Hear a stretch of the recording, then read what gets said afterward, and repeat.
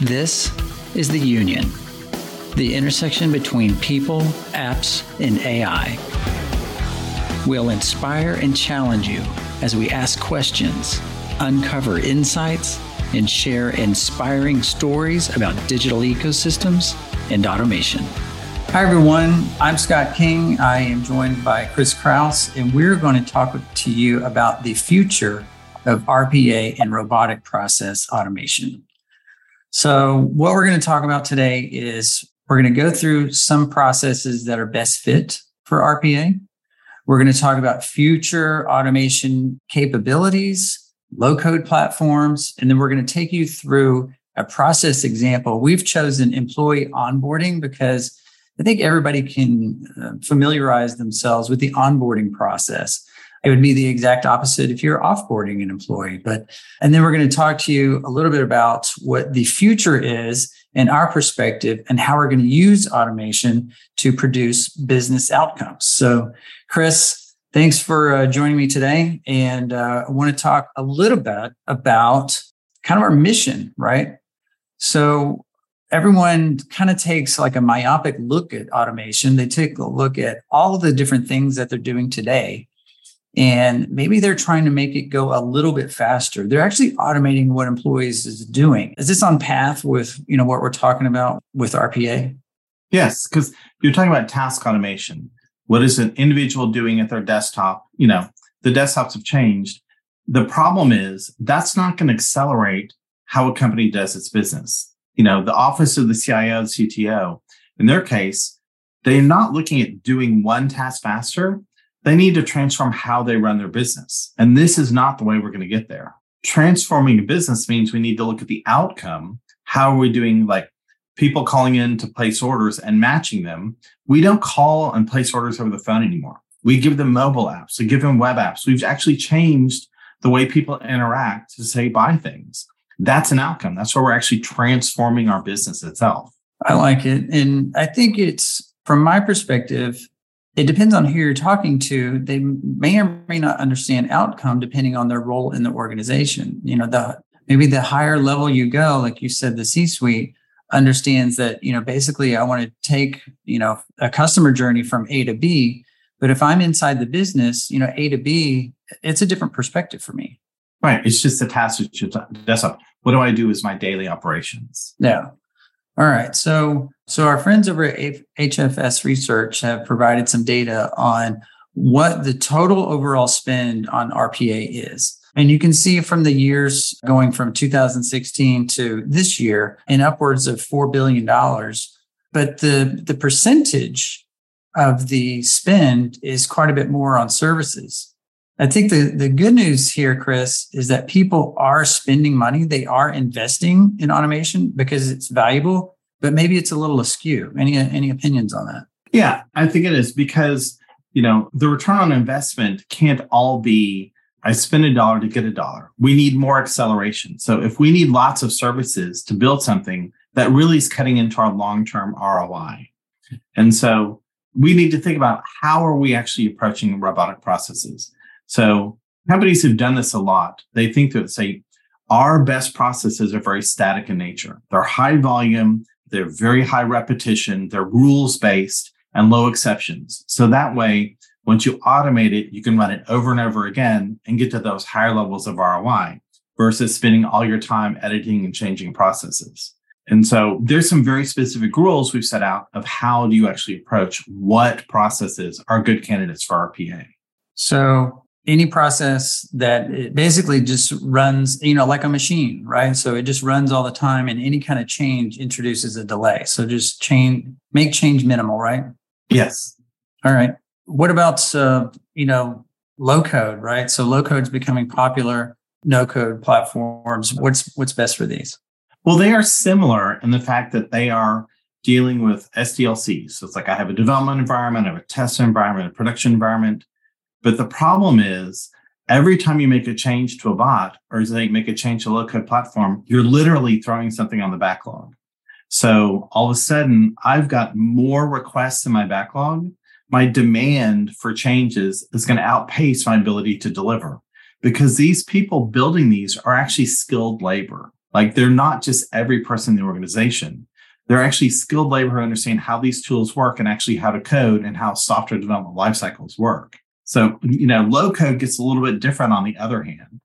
Low code, we talk about being a citizen developer, so everybody should be able to do this. But in reality, you still have to learn how to code. There's a lot of development skills that you have when using those platforms.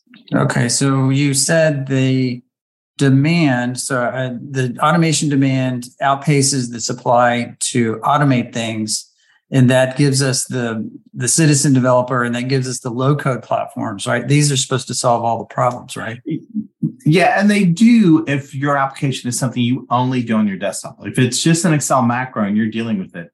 But in reality, the concept of low code is we want to build small apps that departments use. So all of a sudden, I've got 20 people in my department and they have 15 apps they have to use and they constantly switch between them to do something. So it's actually making it much harder and complicated on users because the more applications we give them, the more training they have to have. And then when we want to change them, we have to retrain people. So it's actually not helping us in the long run if we give people 50 apps and say, switch between these to accomplish everything you need to do every day. It's really hard for people to know how to do those things. The training is insurmountable. So if it increases complexity, we got the higher number of apps, what would that do with technical debt, right? So technical debt normally, like we talked about, goes in the backlog earlier. Who owns the technical debt for a low-code app? So everybody does, because you've got technical debt from the developers or the citizen developers making changes. When the low-code applications upgrade, you have to regenerate. When you have changes to your databases and your app servers and the code generated on that side, and people on IT have changes. It is something everybody feels together. Interesting. We'll see how that works out. So we took a look at this earlier this year. We took a look at 800 different software development and application development jobs on LinkedIn. So normally on LinkedIn, these are your enterprise jobs with Fortune 100 or SMB businesses. And we scraped all the requirements for application developers, low-code developers, and RPA developers. And we really wanted to see if the platforms, were easier to use or they required less skill. As a broad brush, they're all relatively the same, Chris. They require anywhere from 2 to 9 years of experience. They all require different levels of JavaScript, HTML, CSS, and SDLC knowledge. I think that's the big one that you talked about earlier, that any change is a code change and it goes in the backlog. All of these things have SDLC requirements. So that means that, it's a big process to change things. Yeah. And what I think is interesting is we say that, RPA tools are easier to use. There's no coding, but we actually require higher levels of MBAs and business degrees to actually use them, right? So it's actually a double-edged sword. You have to be, business savvy, but then also coding savvy. And like you mentioned, the amount of skills and application development that you need is really high. For SQL, APIs, SDLC, they are really more developers than citizen developers, I think. Yeah. It would be interesting to see which types of these people produce the most technical debt. So since we talked about, that earlier with the backlog, because I can imagine myself being a citizen developer, I think I would just create technical debt like crazy, right? Because I'm not a skilled developer to think about, how to reuse containers and reuse code like that. I would just do everything, all over again. Someone's going to walk behind you, and the term we use is refactor your code, yeah. Which means you're just going to rewrite it. They're going to refactor me is what they're going to do. So, we talked about automation and outcomes. So let's onboard an employee. Let's talk about employee onboarding as an outcome. So these are processes that span multiple departments and teams and systems. Chris, what are we looking at here? So this is something you would normally think of as a project plan of how do we onboard an employee. And then you have stages and you have tasks. And we would create requirements documents and PDDs to actually develop these. So if we think in the very specifically apply some RPA, apply some bots, or build an actual low-code platform, what are we going to do? Well, we'll take one step of the process, and then this has 10 parts to it. We'll break it apart, and then we need to apply the rules. For a bot to work well, we need something that's high volume, repeatable, low exceptions, and rules-based. So even though there's 10 steps, we'll pick 2 of these to actually automate. So we can solve only a small part of this process. So even if we solve a couple cards on each one of those steps, there's still a lot of white space or gaps in actually getting to the end-to-end process. What happens when we have a long-running process where an employee is assigned a training class and they have 2 weeks to complete it? Or we need to have a attestation signed. We need to have actual cybersecurity training done the first day before they can get their logins to the systems and that. So there's a lot of this automation in these steps that actually are required. So when you step back and don't look at the small task details, look at that concept of we need to figure out everything that happens before the employee starts, what happens the first week. That's a larger outcome itself. And that means we're going to have to orchestrate not just task automation. Maybe it's orchestrating people and notifications that they need to be added to systems. We need to inject, say, into the LMS that they have training classes they need to do, and then collect the signatures that they've assigned. They've listened to our policies on cybersecurity and phishing and smishing and all those things. We need something to orchestrate across people, systems, and AI when it's helpful for building rules itself. We can't build enough apps. Like we said before, we have outpaced our demand to build enough apps and bots to do things. We need to think about how can we orchestrate across the things we have, but then orchestrate people, systems, and AI to actually accomplish the end-to-end process itself. And so that's a different thought process, right? Is it possible for software to notify someone there's a human task they need to do, monitor and get it back? Well, of course. That's what we call, intelligent automation and orchestration of those. So literally, we're saying if you've got multiple tasks, let's orchestrate those and then make the software responsible for the checklist, the software responsible for making the bots do what they need to do. But then after that, have the software responsible to notify people that things have been accomplished so they can go to the next stage, or ask them to verify that the signatures are on documents and so forth. So when we think about automation, it shouldn't be limited to just the things we can do at a desktop or just in a single app. We want to get the end-to-end process, all 10 steps for this one card, and then all 7 cards for the week 1, documented in the software so the software controls the process itself. That gives us audit, gives us repeatability. And then whenever we change the process, we just change the automation in the software versus retraining every employee. There's a new process that's come in. So, Chris, this is like automating the automation, right? So, yes, because there's not everything can be automated, I guess. The office procedures and rules training, like I still have to take this training class, but maybe, the software can ask me and remind me and, make sure that I take it in time for some type of compliance policy, maybe, so my manager doesn't have to bug me about it. Well, sometimes it's like, do we want to make sure that you've done your cybersecurity training before we give you access to the internal network drives and give you access to your email? Because if you've had your training on how to identify phishing and smishing and those things before you start getting spam in your email, there's a better chance you won't click a bad email, right?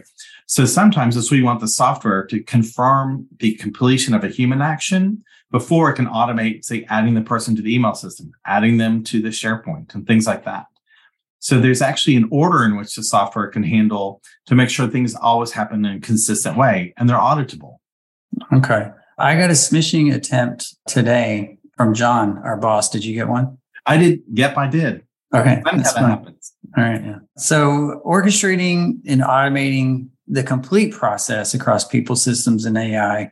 I see some roles here for HR, IT ops security, and some systems, and maybe some workplace systems. Tie this back to our project plan for onboarding an employee that we looked at earlier. So one of the biggest challenges with, say, larger processes in organization is when they actually span organizational boundaries. In the today world, people say, well, send them an email to notify them. Or, I uploaded an Excel spreadsheet. They're supposed to check it to see that we have new employees coming in. They're going to need badges and so forth. So we want to actually provide interaction with people, say, ask them for actions, give them information, have them confirm, the same way we would interact with an API to get data or connect an action in the backend systems. And that way the software will know when people have done their steps.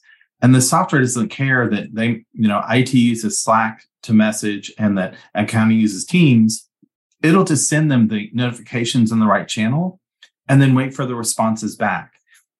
So we really do think about orchestration. People is something valid you can orchestrate. You can, and the good thing is software can say, well, if they didn't respond in 4 hours, escalate so someone else can handle this. Don't let things get dropped off and in someone's email because they're too busy or they're on vacation, things like that.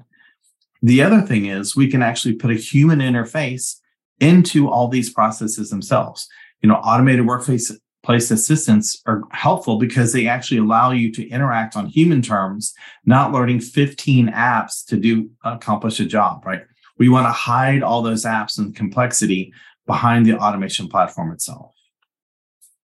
All right, that's interesting, especially the picture we looked at earlier with the operators. There's no way that you would try and do it that way when you look at this whole project plan, because there's the operators were just, basically plugging and playing, right? The human switch. There's way more than that, especially the delay. Like I really like the delay and escalation example that you provided. So, we provided just one example for, what an automated outcome means or a process. But, you can think about anything in your business from standard operating procedures, cybersecurity, customer engagement, customer service, any kind of compliance and risk procedures. Those are really popular. But it's just, we provided one example. There's tons of examples out there. If you want to talk to us and you have an idea or an example that you want to talk to us about, please contact either Chris or I at Krista, and we'd be happy to help you automate your business and produce better outcomes. So with that, thanks, Chris. Thanks, Scott. Thanks for listening to The Union. I hope it was insightful and caused you to think about how you can influence technical advancements at your company. Please subscribe to the Union podcast series on your favorite podcast player to listen to past and future episodes. If you have a question for any of us or have a suggestion for the show, please email me at scott@christasoft.com. Thanks for listening.